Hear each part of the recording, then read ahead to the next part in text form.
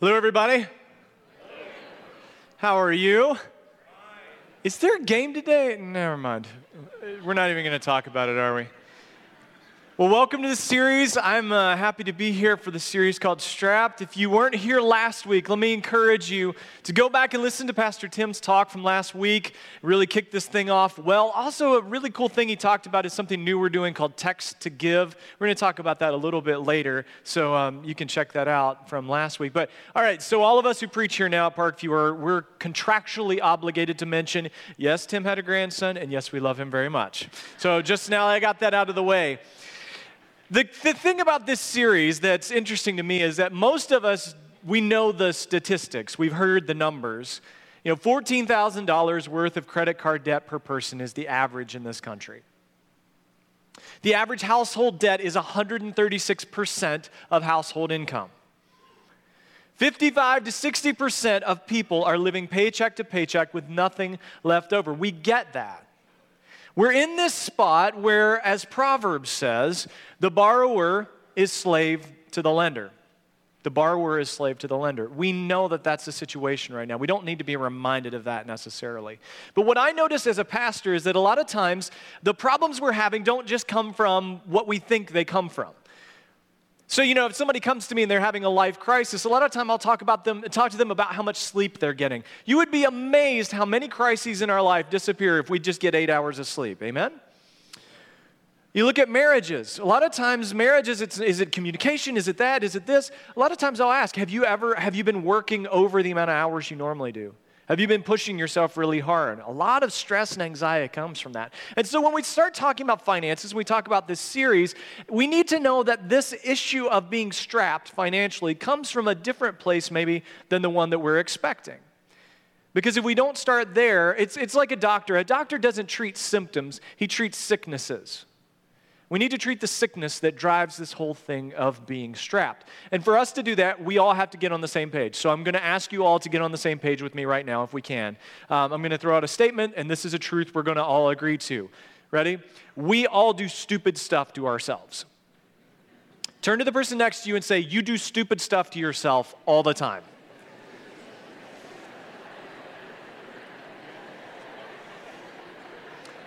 Some of you have been waiting for that opportunity for a long time.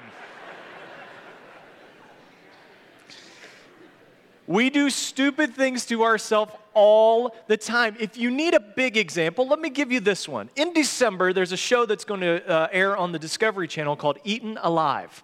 Some of you may have heard about this, and it is what it sounds like. It's about being eaten alive. And there's a filmmaker named Paul Russoli, who has volunteered to be swallowed by an anaconda, okay? And he's going to wear a special suit, just in case you were concerned. Here's a picture of Paul in the suit. And he's going to cover himself in pig's blood and be swallowed by an anaconda. Now, the article that you read about this says that it's already been filmed, he's fine, and the snake is fine somehow. And he said, you know, the trick really is to go in head first. That's how this all really works. Folks, I got questions.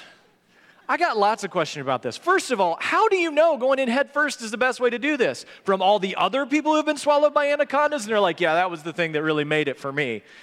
And the other thing is, isn't this one of those things that happens right after somebody says, here, hold my beer? Like, isn't this where that idea starts? This is not going to end well. So for whatever reason, and I know this is kind of an extreme example, but we do things to ourselves for the sake of notoriety, for the sake of status, the sake of attention, the sake of being on TV. I wonder what would happen if I got swallowed by an anaconda. And this is a big blow up of the little things that bring us to this place where we are financially. That bring us to this place where we do silly things to ourselves all the time. And it really is ingrained in us from the beginning. So as Christians, we think about the story of the Bible, and the first book of the Bible is the book of Genesis. And in the book of Genesis is the story about how human beings came to be where they are. So God creates these people, and he puts them in this place that the Bible translates as Eden, or the Garden of Eden, if you've never heard that term before. But the word in Hebrew doesn't just mean Eden, it actually means pleasures, paradise.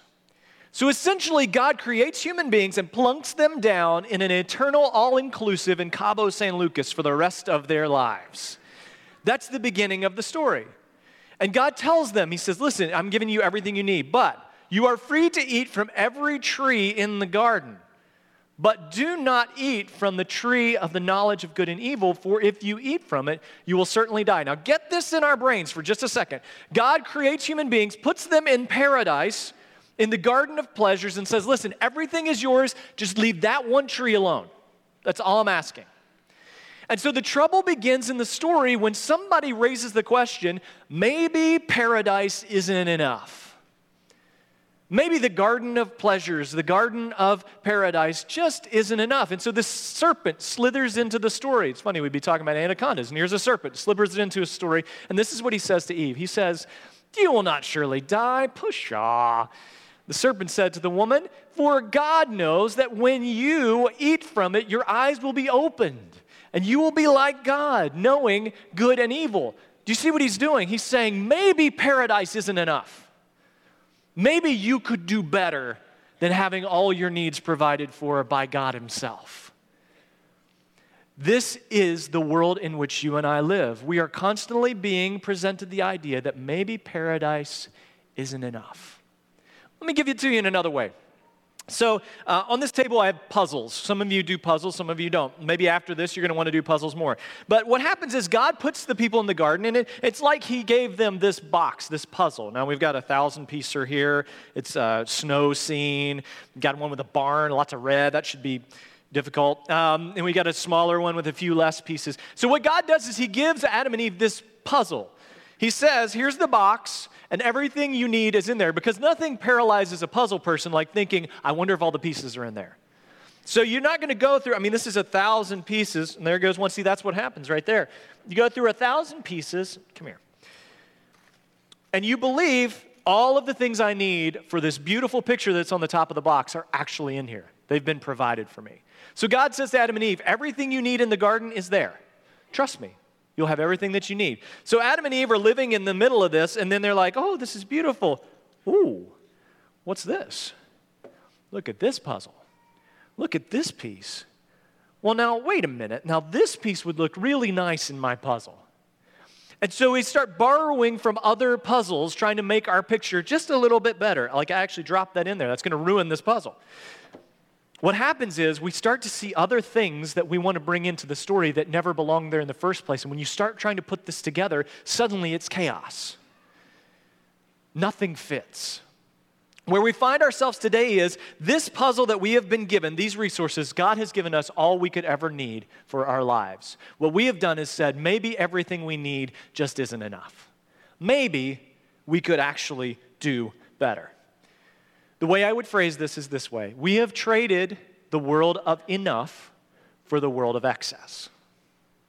We've traded the world of enough for the world of excess. We have decided that this puzzle, this box is just not good enough. Paradise is just not good enough. Living our lives having everything we need from God provided for us just isn't good enough. Now, how would I define excess? It's very simple. Excess is buying stuff we don't need with money we don't have to impress people we don't like with a lifestyle we can't sustain. Right? That's excess.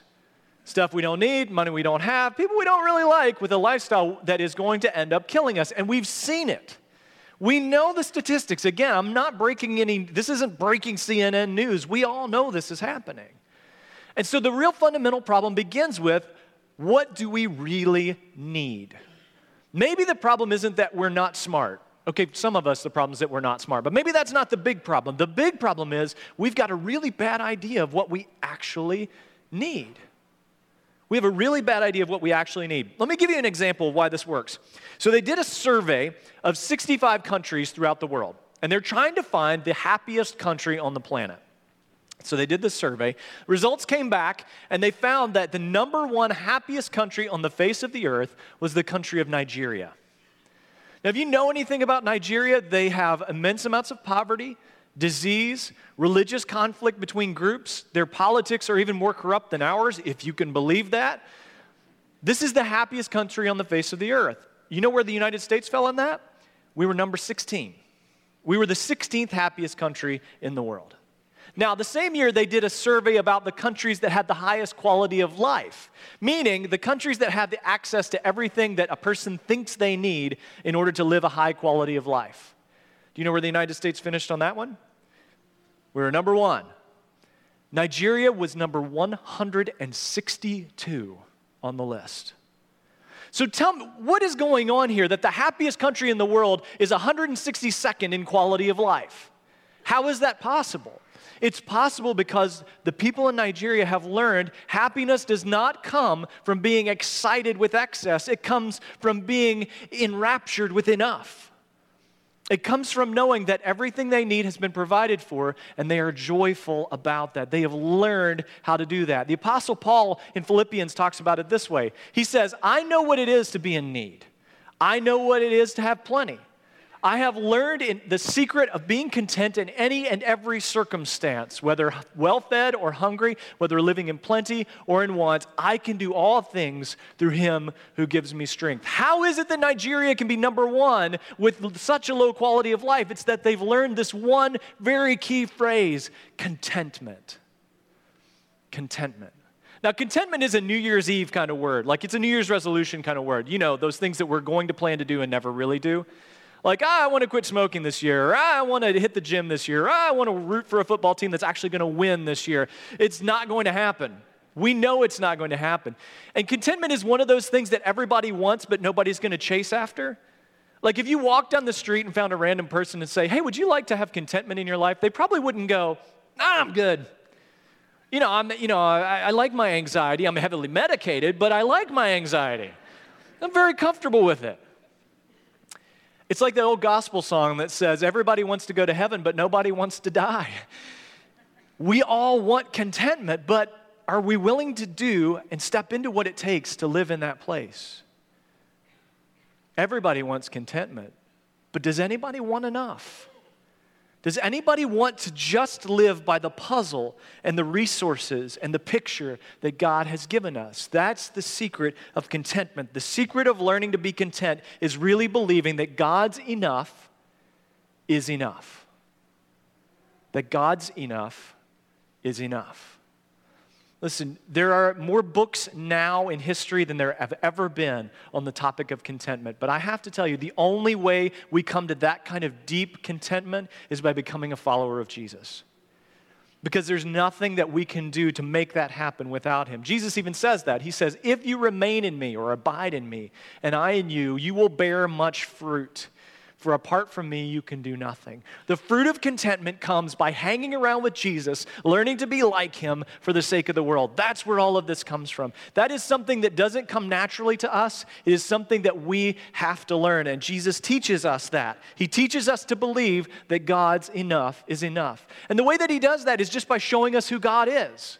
From the beginning to the end, from first to last, from Genesis to Revelation, the Bible shows us a God who is so overly gracious and generous that it's not even funny. God is gratuitous in the Bible with his people. He gives them everything they could possibly need. That is the kind of God that we hear about in the scriptures all the time. Jesus is telling a story once about a prodigal son, a father that has 2 sons, and the father in the story represents God. And at one scene in the story, the father is talking to the oldest son, who's really complaining because he hasn't gotten all the stuff that he wants. And he says to him, my son, the father said, you are always with me, and everything I have is yours. Jesus paints a picture of us, for us, of a God who believes that everything we need that he has belongs to us. He said, I've given you all the pieces. They're all there. Don't worry about it. Jesus is addressing this kind of anxiety once with his disciples, and he says, look, even down to the basic needs. He said, your heavenly Father knows you need food and clothing, and he knows you need all that stuff. He knows that. But listen, don't chase after those, but seek first the kingdom and God's righteousness.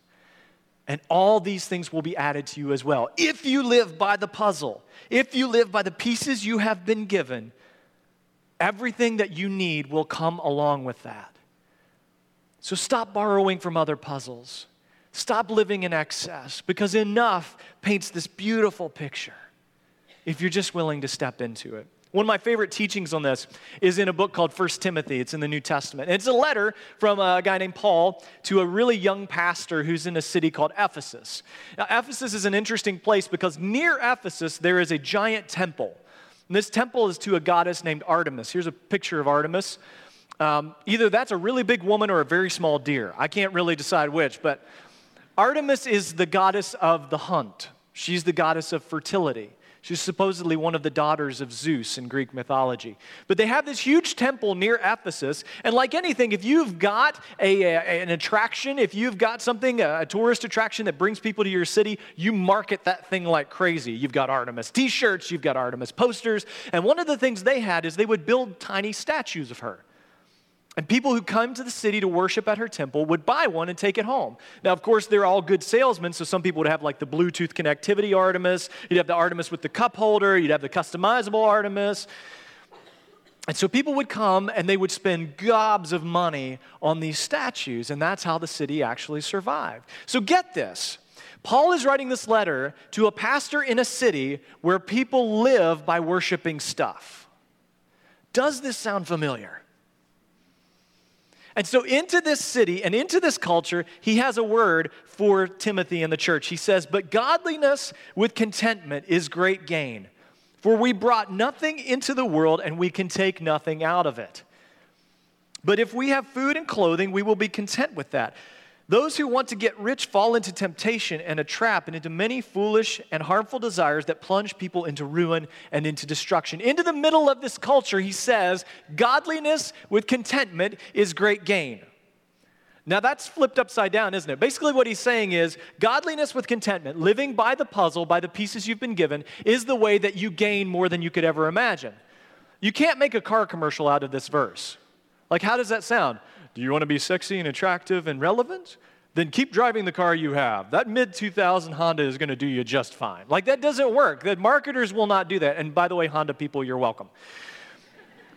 Godliness with contentment is great gain. That's such a reverse of the way that we've been taught to see the world. We've been taught to climb the ladder, to gain more, to possess more. Paul says, if you live on what's adequate, if you live on God's enough, you are going to have more than you could ever possibly imagine. Now, I know that sounds weird because we've been taught not to settle for adequate. And some places that'll get you into trouble. Like if you, in your job, just decide to be adequate, like that's not going to last very long. We love him. He's a really adequate guy. It just doesn't work that way. We've got to learn the difference in our culture between good and excessive. Because there's a lot of good stuff. Food is good in certain amounts. Some wine is really good in certain amounts. We've got to learn the difference between good and excessive. And I learned this last year during the polar vortex. We were in Orlando, Florida in January by a gift of some family members. We were at Disney. And now I don't want to hear it from you to say, oh, you were in Orlando. That must have been nice. Listen, it was 46 degrees in Orlando, Florida last January. Now, I know it was negative 46 here, but you got to understand what happens to people in Florida when it dips below 50. It's Armageddon. Like, nobody owns a coat. People are like punching people and taking away their warm clothes because they don't know what else to do. Where are we going to find food? What if the power goes out? It's chaos erupts. And so we were spending some time at Disney, and then when we got to the end, we were getting ready to fly out, and that was the day it got really bad here, and all flights were grounded. And so we were stuck. So when you're in the most magical place on earth and you get stuck, what do? Well, you go to the Magic Kingdom. But what we didn't know was there is a limit to the amount of magic that one family can handle. It was no longer magical. Mickey would walk by and wave. I'm like, dude, don't even start with me. Like, I don't have clean clothes. Let's just start there. You know, you hear the It's the Small World song, and like, it is a small world of pain right now.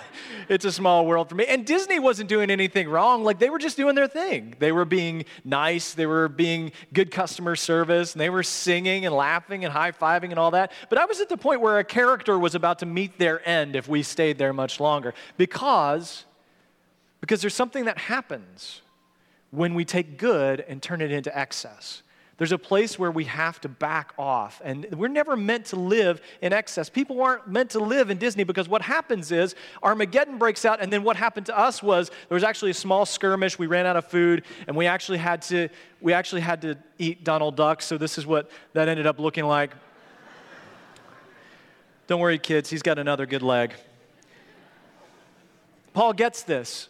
He gets this because he knows we were not engineered to live on excess. We were not engineered to live in the magic kingdom. We were not engineered to have over and above what we need. God built us to live on his puzzle.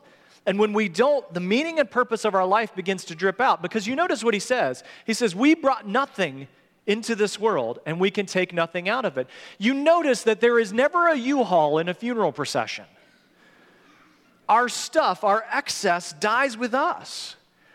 So the thing that some of us are living our life for is not going to go any further than our funeral. We've got to learn how to live a more beautiful life, because what we know is the people who are the happiest are those who are not pursuing excess. They're the ones who are pursuing enough. They're the kids in Nigeria who are playing with garbage and are so happy to have it, whereas I see kids who have iPads who couldn't stand it because they need to upgrade. Now, I'm not hacking on kids. Listen, I've got one, and sometimes she does that. But what I am saying is there's a different level when you're living by enough and living by excess. And happiness and contentment comes when we learn how to live within enough. Bill Hybels, a teacher at Willow Creek, says it this way. We have to learn to live joyfully within the provision God has given us. That is what some people have grabbed onto. And throughout this weekend, throughout this teaching, I've heard story after story of people who have actually done this. And it's amazing what has happened. They've learned to live on enough, and it has changed everything for them. Because the alternative is not good. What Paul says is that those who want to get rich, they fall into temptation and into a trap and into many foolish and harmful desires that plunge people into ruin and into destruction. Notice what he says there. He is not saying people who are wealthy. He's saying people who pursue wealth. What he means is when we are chasing something outside of the puzzle we've been given. Now, here's what I understand. Some of you, your puzzles are really big. Like this is a 1,000 piece, maybe you got a 6,000 piece, and you got the 3D one that goes this way and not just this way. Some of you got some really nice puzzles. Some of you have got a 500 piece. It's not about what you have, it's about will you live within what God has given you. For example, it's not bad to have a nice car, but how much car do you really need? How many times are we reaching outside of what we've been given in order to have certain things? We've got to understand what that actually looks like. And I get caught up in this too, you know. I think about this sometimes as my daughter's getting older and she's getting tall, and I'm like, you know, maybe she gets involved in a sport, and maybe she's good at it, and I don't know, I'd like to play golf the rest of my life. Maybe she could finance that somehow with some sort of athletic thing that she could be involved in. We all want our kids to grow up to be pro athletes, not for their quality of life, but for ours, right? We're making an investment here, people. But the interesting thing is it doesn't work out that way. They even did a study and a survey of NFL players. And 2 years after their retirement, 78%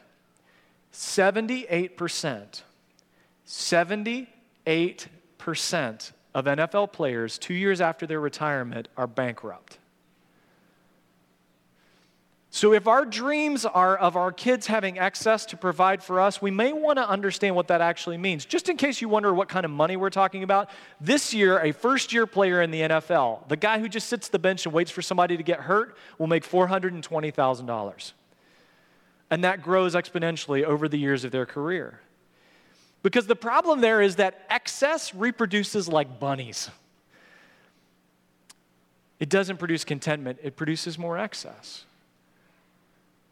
And so sometimes I'm in this spot, man. I like the puzzle, but I would like some of the pieces from somebody else's puzzle. And that's when I get into danger. That's when we get in trouble with debt. That's when our relationships break down. That's when we start working hours we shouldn't, neglecting our family so that we can have something that we weren't built to have in the first place. We have to get to that point of believing that God's enough is enough. So, practically, how do we do that? Well, I want to welcome you into a bit of a group participation thing. Can we do that? Okay, we're going to do it anyway. Because I don't have anything else, and we'd have to just mess everything up. So grab something to write on. If you have your bullets in there, if you want to use your phone, your smartphone or something, if you got one of those giant iPhone things, you could draw on it or whatever. Grab something where you could do some writing, and I'd love for you to make 3 columns. 3 columns. So what we've done was we've talked about this is the story of where all this excess stuff comes from. This is how we could step into and start to deal with it, start to process it, start to see what it really is. What is God's puzzle for us? What has God given us that's enough? And now what we have to do is say, how do we begin to actually put this into some working practice in our real everyday life? That's what we're going to do right now. So what I want you to do is make these 3 columns and label them column A, column B, and column C. A, B, and C. The first thing you want to do is in column A, write down everything that you need. How would I define need? Need is the stuff that if you don't have it, you will die. So these are things like food would be a need. Clothing is a need, right? You'd better agree with me on that. Clothing, for you, clothing is a need. If you don't think it's a need, there's a place for you to live, and it's not here. There's no nudist colonies around here.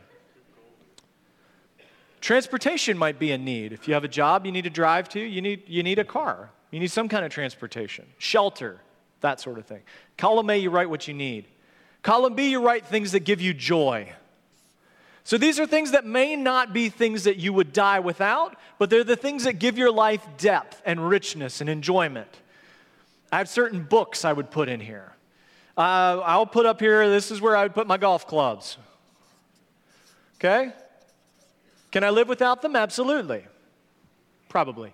Do they give me joy in my life? Absolutely. So they go in this column B. Anything that gives your life joy and depth that you use on a regular basis.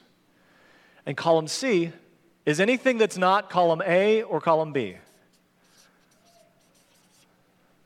So in column C goes everything that doesn't fit a life need and doesn't bring joy, direct joy on a regular basis to our lives, goes into column C. What we're doing here is we're learning the first principle of how we deal with excess. The first principle of how we deal with excess is we need to evaluate. We need to evaluate. We need to ask, are we living in the kingdom of enough or the kingdom of more, the kingdom of excess? We're learning to evaluate. We just have to be honest about what's actually in our lives. And a lot of times what's going to come out of this is the places where we struggle, because everything we put on this list is going to have a dollar amount attached to it. Whether it's to store it or to use it, whether it's to pay it off or pay it down, everything we put on this list is going to have a dollar amount attached to it. So we need to fill this out. The second principle of this whole thing of getting out of excess is we need to begin to edit. We need to begin to edit and say, what has to go for me to live in the kingdom of enough? What has to go for me to live in accordance with the puzzle that God has given me? Now, listen, let me get into this real quickly. I'm not talking about sin here. The things we're talking about are not things that are sins. Because there's a very big difference between something that's a sin and something that's wise. There are things that are not sins that are still not wise to do. Half of the things I did as a kid growing up in West Virginia were not illegal, but they weren't wise. Riding in the back of a pickup truck at 70 miles an hour down a road that bounces like this, not illegal, not at that time. Was it wise? Absolutely not. Pinning all of our basketball hopes on Derrick Rose. Is it illegal? No. Is it wise? Probably not. There are a lot of things that are involved in our life that are not wise, but they're not sinful. And so we begin to look at this list, and there are some things that pop out. For example, I would put cable over here. Can you live without it? Yes. Does it bring joy to your life? Maybe. For me, I would put it right there, and I'm going to tell you why here in a second. But when we get into this, we need to start looking at the reality that not everything fits in our life. Paul says it this way in 1 Corinthians. He says, I have the right to do anything, but not everything is beneficial. He says, I have the right to do anything, but I will not be mastered by anything. What we're looking at as we edit this thing is to say, is there anything in my life, in these 3 columns, that is mastering me? Is there anything in this that I am serving rather than it serving me? In other words, if I had to get rid of it tomorrow, would I be able to do that? Well, could we go through our closets and get rid of some stuff that's in there? I think it's amazing because I think if we started to get rid of all the stuff we don't use, we'd realize we got too much house. I got a bedroom for my stuff. My stuff doesn't need a bedroom. And suddenly, all kinds of things begin to unravel, and we realize, oh my goodness, there is more space than I thought in my life. just by taking stock of what's actually there. And then, so we evaluate and we edit, and then we execute. We have to use a very aggressive word here. We execute. We need to ask how will I get out of this life of excess? We need to execute. Here's how you do it. You take what's in column C and you get rid of it. Anything that's in column C goes bye-bye. Because if it doesn't give you life and it doesn't bring joy to your life, you don't need it. It isn't a part of the box. It is something that will master you that it's not necessary. Now, for my wife and I, we moved into our first apartment when we got married. And I don't know if you've ever had this experience when you rent an apartment, but like the people before you don't turn the cable off. Have you ever had this? It's like Christmas every day. Like you plug in the TV and you're like, 600 channels. And so the first 3 weeks of our marriage, we just sat on the couch and watched. There used to be this channel that was really good called VH1, where they actually showed music. Now it's just worthless. But anyway, at the time, they showed this program called Behind the Music. And it was the backstory of all these failed artists. And we would watch one after another after another. And one night it hit us. And we had just watched, and I'll confess this to you, we had just watched the Behind the Music for Ice-T. Now, am I that guy? No, I am not that guy. Everybody knows I'm not that guy. So we watched that, and I turned and looked at my wife, and I was like, I think we've gone to the bad place. And so we cut it. And for 15 years now, we've gone without that. And it's amazing. Do you know what we do? We talk to each other. We read books, we play games, we acknowledge each other's presence in the universe. It's incredible. And so there's an emotional impact, but listen, there's a financial impact too. Statistics say that this coming year, the average cable bill will be $123 a month. Now that's average, which means there's some above and some below. So some of you might be in a different spot, but just get this, it's the average. The average American watches 5 hours of TV a day.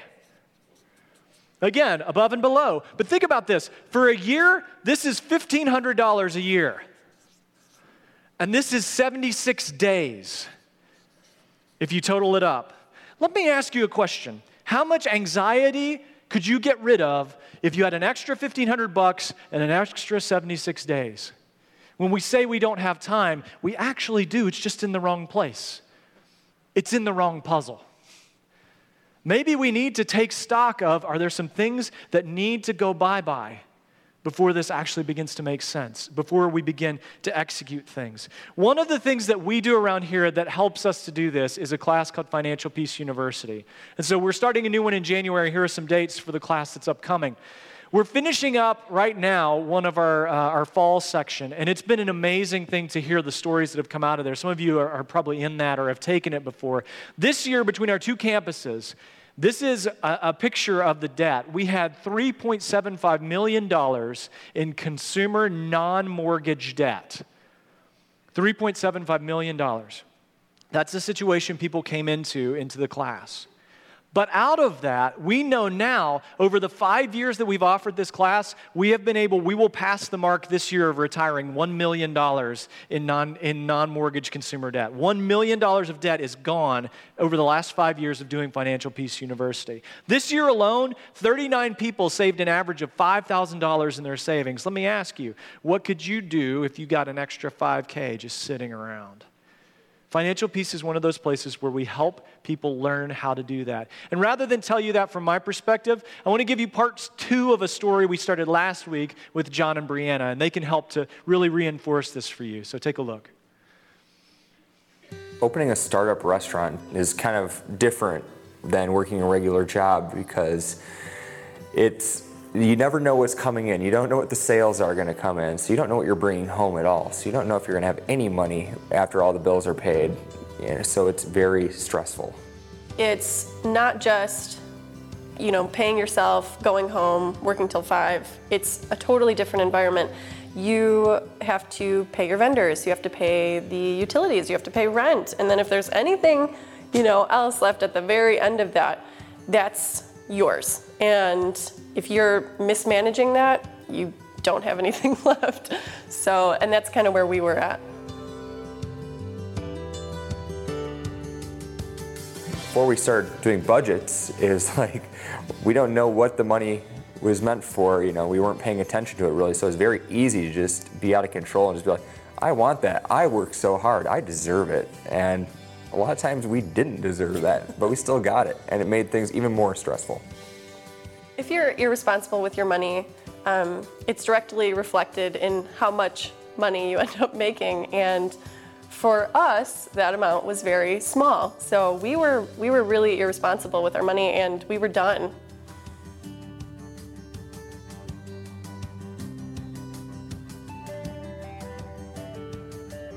One day at church, we heard about Financial Peace University. We're like, that sounds like a great plan, and we should definitely take that class. That put things into perspective for us. After we took the class, it's like, wow, these are a lot of just like easy steps to figure things out, and it's really helped us. We really learned how to, instead of having money manage us, be able to manage our money. You don't wait till the very end of your budget to see what you have left to give. And I really liked that because it forced us to think about our other decisions, and giving was number one. That's it. We're giving, and then the rest of it comes later. The result when we followed the plan was very exciting because for once, even though our money wasn't going up and how much we were making, the amount of money debt we were paying down, the amount of money we had at the end of each pay period, it was at home, was amazing. It was like, I cannot believe it. I feel like I got a raise and we didn't. So yeah, we were excited after we took the class, like what we could do, just in helping other people realize what they could do. Take Financial Peace University, do it hardcore for 3 months. That's what really changed our lives. It was actually sticking to the plan for 3 months in a row, and now I feel like we're in a place where God can actually use us with our business because we've taken what we've learned in the class personally to our business and making sure we have good systems in place there. Don't let your money manage you. Your money shouldn't be the one directing you. You should be directing it. So if we can do it, really anyone can do it.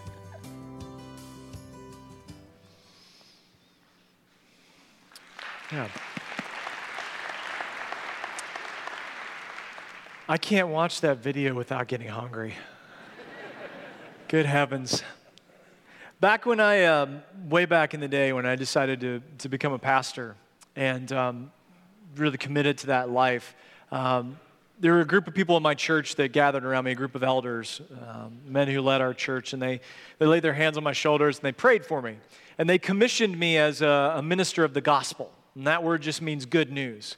And so a lot of times you hear gospel, you think, well, it's good news about Jesus, it's good news about forgiveness, about grace, about heaven, and all of that. But I'm thinking today there's also some good news for you in this area. Here's the good news from my perspective. You don't have to lose any more sleep over how you're going to pay for the things that you don't need.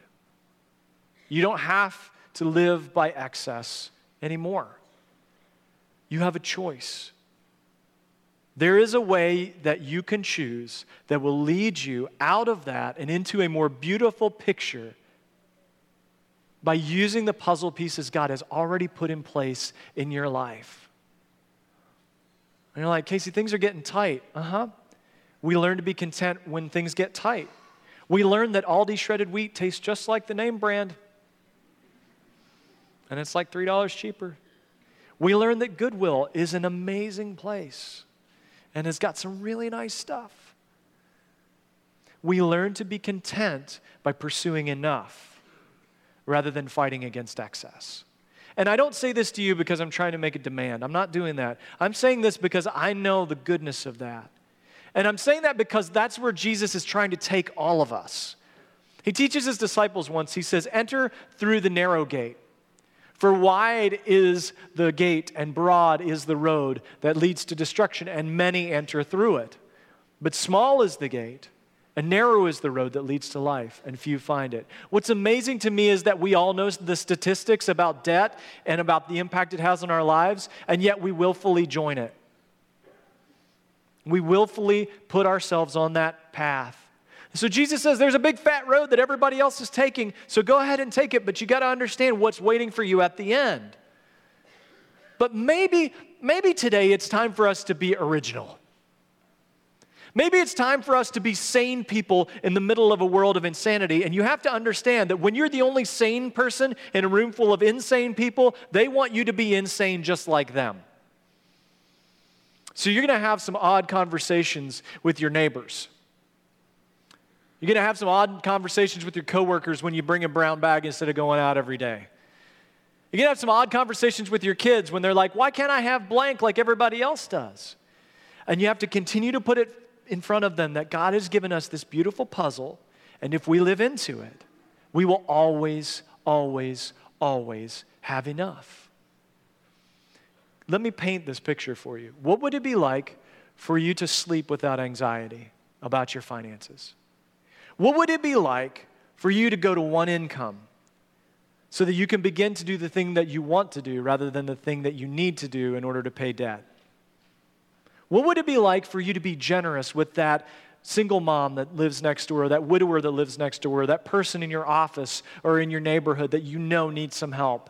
What would it be like for you to be able to be free to change someone's life with a financial gift? What would that be like for you? What would it be like for you and your family to be able to teach each other about the goodness and beauty of gratitude and thanksgiving? We're entering into that season. Maybe it's time that we learn what Thanksgiving really means by living by God's enough rather than by our excess. How much is that painting worth to you? Let's pray together. Father, thank you for this morning. I thank you that there's a group of people in this room who are on mission for you, a group of people who maybe they put up some walls when they heard this series, this sermon was about finances, and I get it. I'm the same. I don't want to be told what's going on in my life. I don't like anybody messing around in my kitchen. But God, there is a road that leads to life, and we're not finding it. So help us find it. And I pray specifically for my friends in this room. I pray specifically that right now you would fasten in their hearts one specific thing they can do. Fasten it there before they even get to their cars. One thing that they are going to commit to do to cut out the excess in their life in the next 12 hours. Something that they are going to get rid of, something they're going to give away or sell or cease to do, something they're going to do that will bring them into this world of this perfect puzzle you have given them, this beautiful picture of living by enough rather than by excess, and give them the courage to do it. When people look at them weird, when people look at them sideways and say, what are you doing? What is this all about? They can just say, it's a narrow road and it's a great place. Why don't you come with me? Give them the courage and the patience and the energy to push through with that no matter what the obstacles may be. We thank you because you are a gratuitous God who gives and gives and gives and will continue to give. And we can trust you for that in any place, at any time. All this we pray in the name of Jesus. Amen.